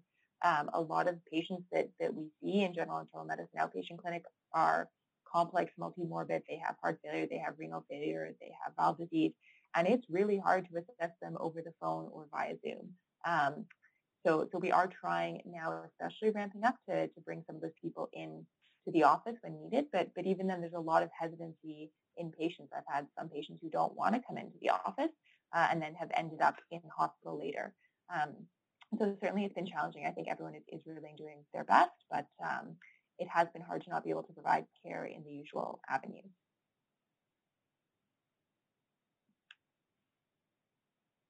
Great, thank you, Katie. And then just while we're talking about unintended consequences, maybe I'll address this question here. Is could you clarify if CPR is an AGMP or not? And first of all, we just don't know the answer to that, and we just don't have any consensus across the board. And if you look at BC CDC, and I know Adam and I were part of the committee that sort of made the recommendations for CPR, whether it's an AGMP or not. There's a lot of, and we think we are at this point suggesting it is. But if you look at other provinces such as Alberta and Ontario, it is not listed as an AGMP. And with the many things that we are doing right now, we just don't know. We don't have good evidence. Now, there's some cadaver small studies. There's some sort of simulation studies looking at doing CPR and seeing that there is aerosolization of particles, but does that actually apply in the human case? We don't know. And so again, we discussed this at length at our provincial working group for critical care, and at the end of the day, our conclusions were to be on the conservative side and treat it as an AGMP. But we are suggesting putting on a mask at the least. If you're going to do CPR, put on a mask, but others should have PPE ideally, and that's certainly my practice. But again, there's unintended consequences, which are huge to that. And, I think early on when there's a lot of irrationality, a lot of people thought everyone had COVID. And so there are people that may very well have suffered from not getting CPR in time. And of course, we know that each minute they don't get CPR, your mortality is going through the roof. And certainly your disability is also increasing, even if we do get you back. So so for now, it is an AGMP here. Is it truly? We don't know. But just if you do have a patient that arrests, hopefully we'll know in advance if they're not COVID, and you can go in and do your CPR as per normal, but put a mask on the patient regardless. As Pam said, it's not really business as usual. So in the past, we would just go in and start doing CPR right away. But I think we put masks on these patients because we really don't know what we're being exposed to. So a couple of questions now for Raquel. What advice do we have for patients traveling back into BC from other provinces, for example, Quebec or Ontario, with higher numbers of COVID cases? Should they go into quarantine for 14 days? Can they return to work within 14 days of return? Yeah, so right now in BC, we have no restrictions for travel within Canada. So people are free to travel to any of the provinces or territories in Canada, including those with higher rates of COVID. And there's no need to isolate when you come back, although as usual, we still encourage you to continue to symptom monitor really closely. However, I know that there are some provinces and territories that have implemented isolation periods for if you travel to their provinces. I know, for example, I think Quebec has had this, and the Yukon has had this, and maybe others. So I know many are working to remove these criteria. So I just advise if you do travel to other provinces, just take a look to see what their requirements might be of you. Thank you, Raquel. And the next question is also for you, Raquel. What is the public health definition of recovered from COVID-19? Does it include a return to full function? So for us, for the most part, recovered just means it's been 10 days since the onset of symptoms. So for people with just, usual symptom, progression, people who aren't hospitalized that have been able to be managed in the community, we count them as recovered if it's been 10 days since the start of symptoms, and there's been no worsening of symptoms in that time period. For patients who've been hospitalized, the definition might differ, and it's usually kind of at the judgment of the medical health officer, knowing that, people with more significant symptoms that have been hospitalized or in ICU might be infectious for longer, and so we might count them as recovered quite a bit later. So yeah, it's not necessarily return to full function. It's just people who are, recovering and least likely to be infectious. Okay, thank you, Raquel. Another question, I'll sort of bring it out there, but I don't think any of us really know the answer to this. And again, Raquel, I don't expect you to answer this one because we did give full disclosure. We're only going to talk about BC, but the question here is Ontario and Quebec are opening up and cases are going down. Why? And I'm not going to necessarily try and address that question other than to say that I know that certain municipalities in Quebec have actually seen a slight surge in cases, and they have had to back down a little bit from what I've read. But I'll sort of go to the New York experience and just the American experience, and with all the protests that have been going on. And I'm not so much talking about the Black Lives Matter protests right now, but if we go back even about 3-4 weeks ago when we saw all that footage of people protesting against being in lockdown and how that would impact the cases. It was interesting. I thought we'd see a huge surge immediately, but we didn't actually see it. But it's been took about 3 weeks, and now we see one of the sites such as Florida where that was one of the earliest places that we saw protests in quite large numbers. If we see now, their numbers have surged significantly, and they've had the highest numbers they've seen the entire time just in the last week or so. So I'm not a epidemiologist, and I'm not by any means a public health worker or officer of health, but I certainly think that all of this exposure is going to have an impact. And again, we're seeing that in the States. And I don't know, Danish, if you want to speak to what the New York experience is, because there's been, again, a lot of protests. And then, of course, like we said, now there's a protest in regards to all the horrendous killings and the social upset, understandably, but it's leading to a lot of lack of social distancing. So I don't know if it's impacting you there in New York, Danish. I think it's tough to say. I think there's a couple of things to address there. I think we're all definitely frightened for a second wave coming around because of this lack of social distancing and what have you. But we haven't really seen a surge. I think we're down to our last 8 patients were hospitalized at Mount Sinai. That's down from like a peak of about 500, with about 162, 163 were vented at our hospital alone. Now we're down to 8 hospitalized COVID patients. So we haven't kind of seen that surge or that effect of these large-scale demonstrations. And then the second issue I want to address is something you kind of talked about earlier on, and it was a question we had earlier on in COVID with our COVID seminar or webinars, was we're seeing the inequities that exist within the U.S. just hyper-magnified here. And I think a lot of my colleagues, I know for a fact, are viewing it as a public health crisis. And so not only are we're seeing the hospitals in support of these protests of Black Lives Matters in particular.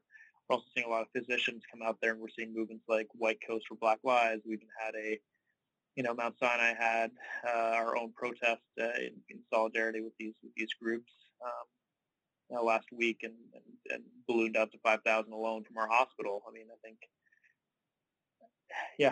I think we haven't seen. So I guess to summarize, we haven't seen that big wave of cases after these protests, and I do think that it is just underscores kind of the inequities in the U.S. and it's hard as a physician not to want to be a part of the solution, or at least continue to agitate for change. Thank you, Danish. And the next question, maybe I'll try and answer with some support from Pam and Jeanette. So it reads: I work in a small rural hospital. Please update us on recommended best practices for management of patients in the ER and hospital to minimize transmission of COVID-19. And I can start, but I'd be curious to see if, Jeanette, if you know much about what's going on in Nelson. I know, Pam, we've done a lot of work on this together as well. But, I know for Island Health, it's really challenging because we're sort of opening up our services. We're doing, starting to do procedures, and a lot of rural sites will do procedures and whatnot. And so you've got patients coming back in. And prior to us sort of opening things up a little bit, we had closed our departments, and we had sort of had the green zones, the red zones, the warm zones, the cold zones. However, they were sort of divided into areas, or basically essentially non-COVID and COVID areas. And that was great. And anyone with respiratory symptoms went into sort of COVID area, and then the non went into the non-COVID area. And it was very easy to do. But now we're finding as our volumes are going up and all the patients are returning to the departments, it's very hard to have that separation, especially in rural sites where you might only have 4 or 5, maybe 10 beds. So how do you siphon off X amount of beds? It adds up to a significant percentage pretty quickly. And so we certainly are struggling with this in Island Health, and we're sort of looking at trying to be as innovative as we can, and trying to get support from hospital administrators to sort of say, look, we've sort of used your ambulatory care areas. Can we still continue to use a portion of it? We've looked into having trailers and tents set up outside on sort of a more permanent, ongoing basis. There's a lot of folks that are being triaged and then waiting in their cars, which is great for social isolation and distancing. But of course, the concern is if someone go to their car and then they get sick, and we can't really monitor them. So there's a lot of things being trialed, but there's no real great solution.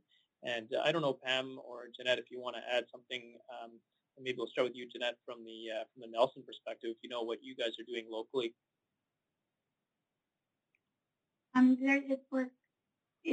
There's a lot of dependence on that interplay between community-based care and the emergency departments. Really effective triaging is important. We do have the ambulatory respiratory assessment clinics that are still available. So anybody who is having respiratory symptoms goes to these clinics that are cut off from the main emergency department.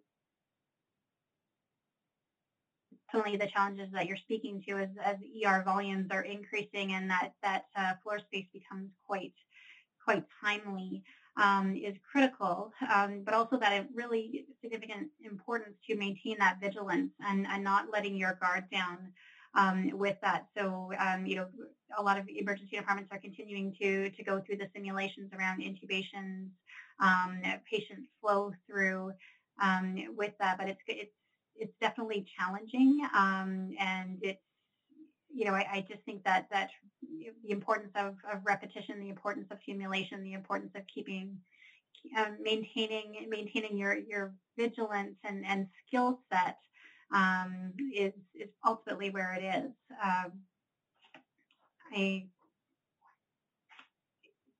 The challenge absolutely is trying to balance that with all of the other emergency department presentations. And when you have a low level of penetrance within your community, and you have a minimum number of providers, as most rural emergency departments do, you no longer have the luxury of having like a respiratory team as you did before. So it's an ongoing challenge, and it needs to be continuously adapting. And I think the importance of that clear and open communication with the health authorities is going to be critical as we move forward.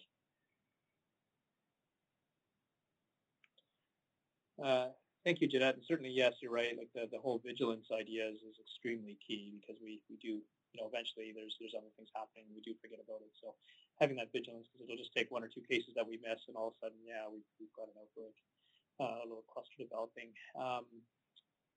All right. So this next question, we will have Raquel do her best to answer. And I don't know if there is an answer for this question. It's a great question. With the current situation of social change and protests, how can we advise our patients who want to participate in a safe way? Yeah, I think the protests and encouraging social change is a really important issue. And, racism and change is absolutely a public health issue. And we know that it contributes to inequities in health and illness and deaths. So, yeah, we certainly want to encourage people to protest and support this movement in the right way. Some things that people can do, really using social media and the internet as a way of trying to encourage change and, working within your own networks and, encouraging the conversations there as well.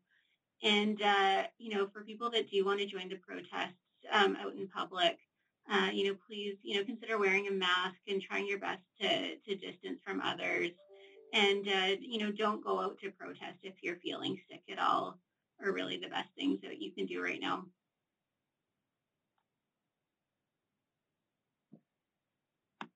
Great. Thank you. Thank you, Raquel. So there's been a bunch of questions about pediatrics, which is great because that's what our next two slides on.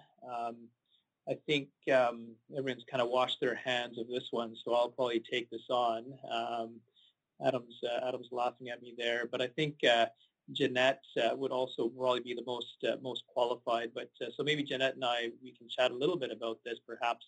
But so very interesting. I mean, there's multi-system inflammatory syndrome in children that we've all been hearing about, and initially we sort of thought it was an uptick in cases of Kawasaki's, but then there was such a great uptick that it was actually not in keeping with just the normal frequency we'd see of Kawasaki's. And the other thing that was quite interesting about this was we're seeing this in an older cohort of patients that typically we saw, Kawasaki's sort of peak around the age of 3, whereas in this particular disease that we're seeing now, it's more sort of a bit older, 5 to 7, and some possibility that may even be seen in kids up to 18 or 19. So fairly broad range of ages. So here's the definition here, and this is taken just from the BC CDC website. And again, you've got to take this with a bit of caution to start off with the proviso that this is being reported, but it's still pretty rare. But the idea being that if you do see a kid with a fever and that has some features that may suggest Kawasaki's, either what we say typical, which has all the features, or atypical, has some of the features, really have a heightened suspicion. And what does that mean? That means, really getting in contact with some of your pediatric colleagues. So if you work in a rural center, having that call out to BC Children's Hospital and saying, hey, I've got this case, can I run it by you? It also means we're going to be perhaps testing patients a bit more with blood work. We tend to try and avoid doing blood work. I mean, a bunch of us here have kids, and we hate to see our kids sort of be poked and prodded, and it makes us very upset. And we don't like to see them cry. And we always, as clinicians, we're all about, making sure we're efficient utilizers of our system and not sort of doing tests that aren't going to add much value. But in this particular scenario, with heightened vigilance, something to think about. And again, by all means, if you're uncertain, call for help and get some advice from a colleague. And so basically the definition here, just very briefly, I mean, I won't sort of bore you with it, but there's 4 sort of things you're looking for. So obviously one is just fever. And as opposed to Kawasaki's, where we look to sort of consider 5 days or more. Of course, now we all know about atypical cases, so it doesn't have to be 5 days, but the definition here is saying greater than or equal to 3 days, with a whole slew of potential symptoms here, gastrointestinal, rash, shock, myocardial dysfunction. And what's interesting is what's been reported is that these patients come in and they don't look too bad initially, but they deteriorate really, really quickly. So you got to be, again, heightened vigilance for that. They tend to have very elevated markers of inflammation. So again, looking at your ESR, C proteins, procalcitonins is helpful. Elevated white blood cell counts, and as with other diseases, making sure that there's not a mimic or there's not something else that we're missing that is leading to this. Of course, number one being sepsis. And what's interesting in the case reports that we've read is that the patients predominantly early on actually tested negative for COVID. So when you did their nasopharyngeal swabs, their oral swabs, they were actually negative. But later on, about 50% of them had positivity down the line. So it's interesting. So looking at, could they have had a potential contact? Are they at risk for COVID? Things we look at. And this is a little case report that came out of England. And they reported on 10 cases that they saw in a 10-day period, and that were very Kawasaki-like, that sort of fit this multi-system inflammatory syndrome, and significantly higher numbers of patients that they would see on a normal week that would present with Kawasaki-like disease. And again, all of these patients initially tested negative, and since they published this report in the Lancet, they've since had 10 more cases, again, with the predominance of them, all of them testing negative initially, and then about half of them, I think 8 of the 20, tested positive for COVID. So something to look out for and be aware of. So hopefully that addresses the question somebody asked about multi-system inflammatory syndrome related to COVID. We're learning more as we go. We've chatted before about a lot of the children presenting with just rashes and pseudo chilblains, COVID toes, and maybe Pam, you can comment on this as well. But a lot of the pediatric population, they may be carriers, but not actually being symptomatic, and they may be pre-symptomatic for a significant period of time. Pam, do you mind commenting a little bit on that for us? You mean as far as detecting their virus and how successful we are? Yeah, yes, please. That'd be great. And if you know anything about just in general the pediatric presentations or lack of presentations for actually showing COVID. So yeah, if we know presentations and if we know kind of how often these little monkeys are carrying coronavirus, but not showing anything. So we think these little monkeys are, we know they're virus factories for nearly everything else, and they're the source of influenza and RSV to adults all the time. And they're usually symptomatic as well. But COVID is a bit different. In fact, they aren't little virus factories. If we do find positive cases, they usually have very low viral loads. They don't have long viral shedding. They don't have high virus titers. They have very low counts. So even doing serology and looking broad-based for children is not going to be very helpful. It's only helpful when you have, more invasive disease. So for these children with the inflammatory shock presentation, put these names in your serology bucket, because we've had 3 or 4 inquiries of patients that were in our ICU in children under 8 mostly, and all of them were testing negative on multiple occasions. Worrisome, a few of them had parents who were healthcare providers, were asymptomatic, but they were never positive. So we do want to test some of these when in our serology look back, and they're in our buckets. But children are very fortunate for the most part. They really aren't the big reservoir that we should all worry about. They're actually getting off really easy with this virus because they aren't big shedders. They're not symptomatic. We should let them go to the playgrounds and have fun. Great. Thanks, Pam. I appreciate you taking that on. That's a tough one that everyone kind of has questions about for sure. There's another question here. I don't know, Katie, you and I can try and take this on. Any role for vitamin C and vitamin D? I mean, I can only speak to not too familiar with the use of either of those within this particular disease, this particular virus. I do know that we've been using vitamin C much more in the ICU environment as part of the metabolic resuscitation protocol, a very controversial therapy that was published probably about, I don't know, Katie, that's probably about 1.5 years, 2 years ago now, very, very brilliant. Seems like longer. I think it was Yeah, longer than maybe. that.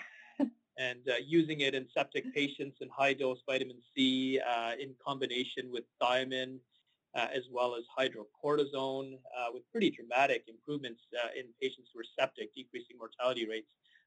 But it was sort of just a case series that he did, not randomized. There's been some studies looking into it in quite detail that'll give us more answers. The first study that came out did not show the same robust results. It was a small study, so I'm not sure if that's what the question is getting at. But I'm in the ICU this week, and I did use it just today in a very, very sick patient with necrotizing fasciitis, but I don't think there's much harm in it. I will add, the only harm we've seen with vitamin C, high-dose vitamin C, is it interferes with the glucometers. And so there have been cases, thankfully not in Island Health or in BC that I know of, but there have been cases of people being significantly hypoglycemic, but the glucometer is reading normal. And so people have had bad outcomes from severe neuroglycopenia.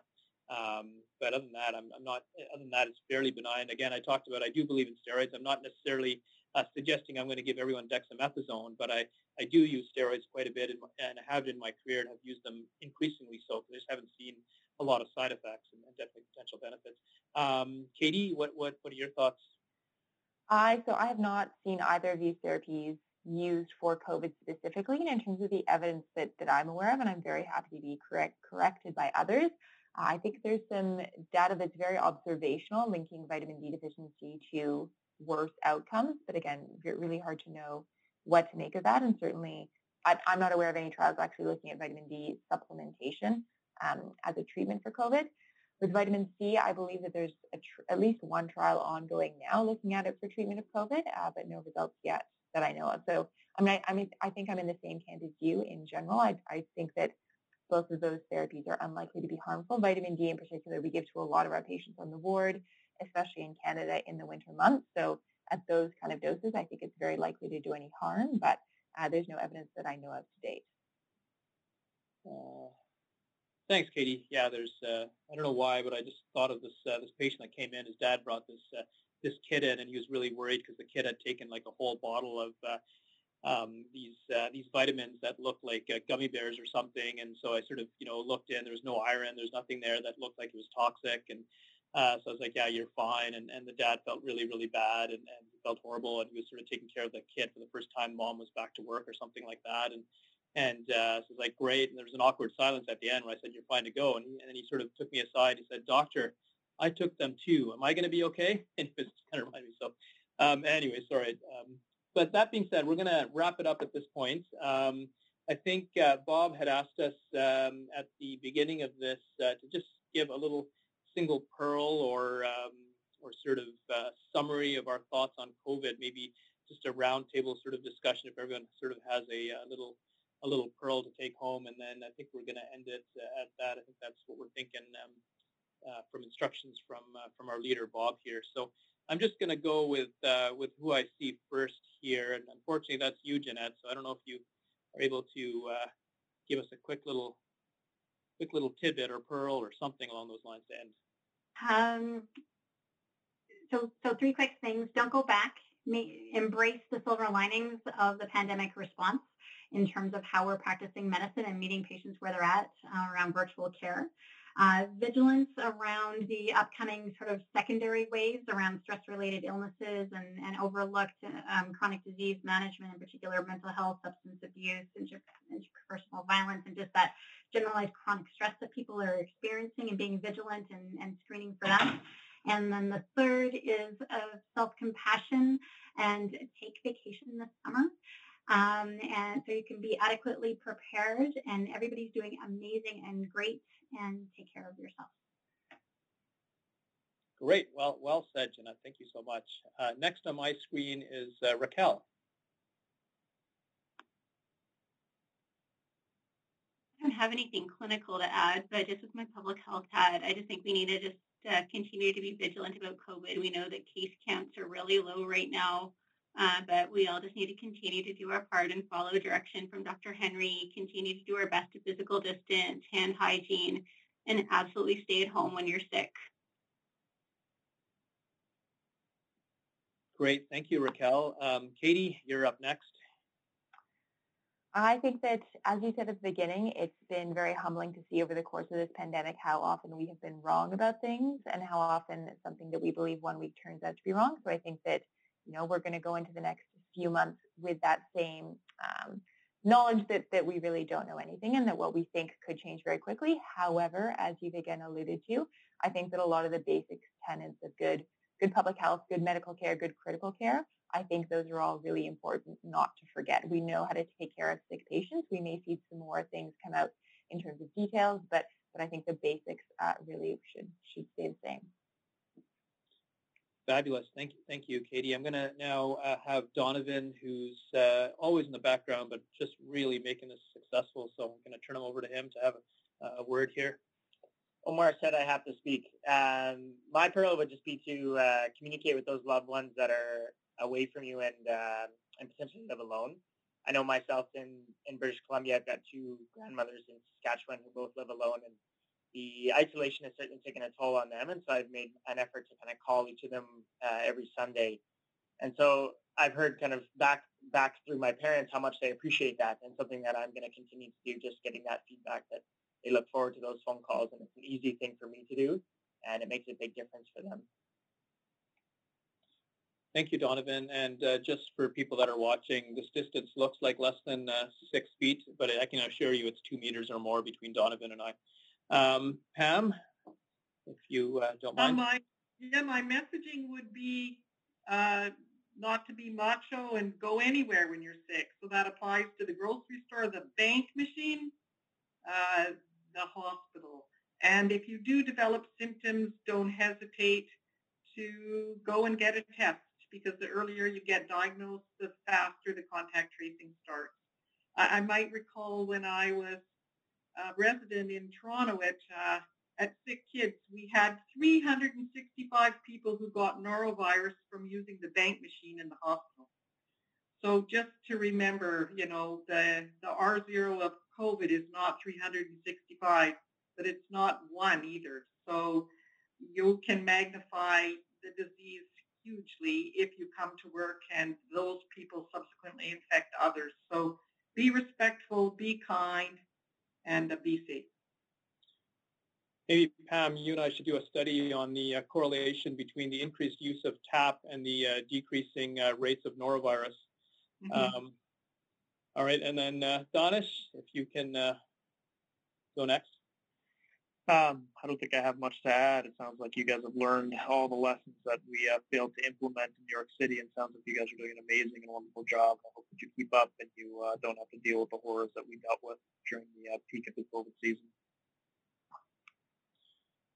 And Danish, I've heard time and time again from people that I know and people that have watched the webinars about how much they have learned from you. So thank you so much from all we've learned, and it really helped us prepare. And I was talking to one of the executive directors for long-term care, and he had said that I was talking to him just 2 days ago. He said, Omar, I was talking to you and you were telling me about your experience with your brother, that we really ramped up what we were doing with long-term care in Island Health. We came up with a plan immediately to sort of deal with it. He said that all came back from me telling him about your experience. So thank you. My closing comments are, it's kind of a dark world we live in, but, with coronavirus, a lot of bad things happened, of course, but I'm just so blown away with how there's so much humanity that has been shown through coronavirus. Locally, provincially, nationally, internationally, it's amazing. And everyone coming together and working so hard and showing that we are all vulnerable and we're in this together. And with this Black Lives Matters movement, again, seeing the love, the support, going back to, just treating each other as humans. It's just really sad things have happened, but at the same time, it's just given, I think a lot of us hope that things are turning for the better, hopefully, as we move forward. And as Jeanette said, the collaboration that we've seen for our rural providers and not letting people sort of be alone and afraid, I think that's huge. And in terms of welcoming new beginnings, Adam had to leave because his wife went into active labor. So thank you to the panelists who come despite their shifts, despite it being late at night, despite the time changes, to come and join us time and time again. And I want to thank our listeners to listening to us drone on, and especially having to hear my voice way too much. We thank you so much for joining our webinars. Thank you. Bob, over to you. Wow, that was an incredible webinar. Thank you to all of you. You covered such a breadth and with such knowledge and passion. So I'm sure those in the audience would love to keep hearing more of you, but we have reached the 2 hours and have to stop. And again, I do want to express my sincere gratitude to the panel, Drs. Omar Ahmed, Adam Thomas, who's hopefully going to be a father again soon, Danish Ahmed, Jeanette Boyd, Katie Whisker, Raquel Kling, Pam Kimsey, and Donovan McDonald. You're all very dedicated healthcare professionals and excellent educators. A huge thank you for taking time from your very busy lives and heavy responsibilities to present and answer the audience's questions tonight. I'm sure everyone has really appreciated. And the top trending question on Slido was just say thanks for all your information and teaching. That was repeated there. So thank you on behalf of the audience. I also want to acknowledge our hardworking UBC CPD staff, Stephanie Amiel, Judy Chen, Desiree Torrijos, Kathy Gall, Steph Din, Kate Miffin, Yan Chow, Vivian Lamb, Nina Zorick, Lindsay Callan, Michelle Bazin, Sandy McNeil, Jenny Barrows, and others without whom I can guarantee you that the delivery of these webinars would not be possible. I also want to thank you all for attending and hope the session was of value. Please take a few moments right now to complete the attendance and evaluation forms that were emailed to you in order to obtain study credits and to also provide feedback to us on tonight's webinar. If you're interested in more COVID-19 related content, another great show you might enjoy is hosted by Drs. Sarah Fletcher and Morgan Price.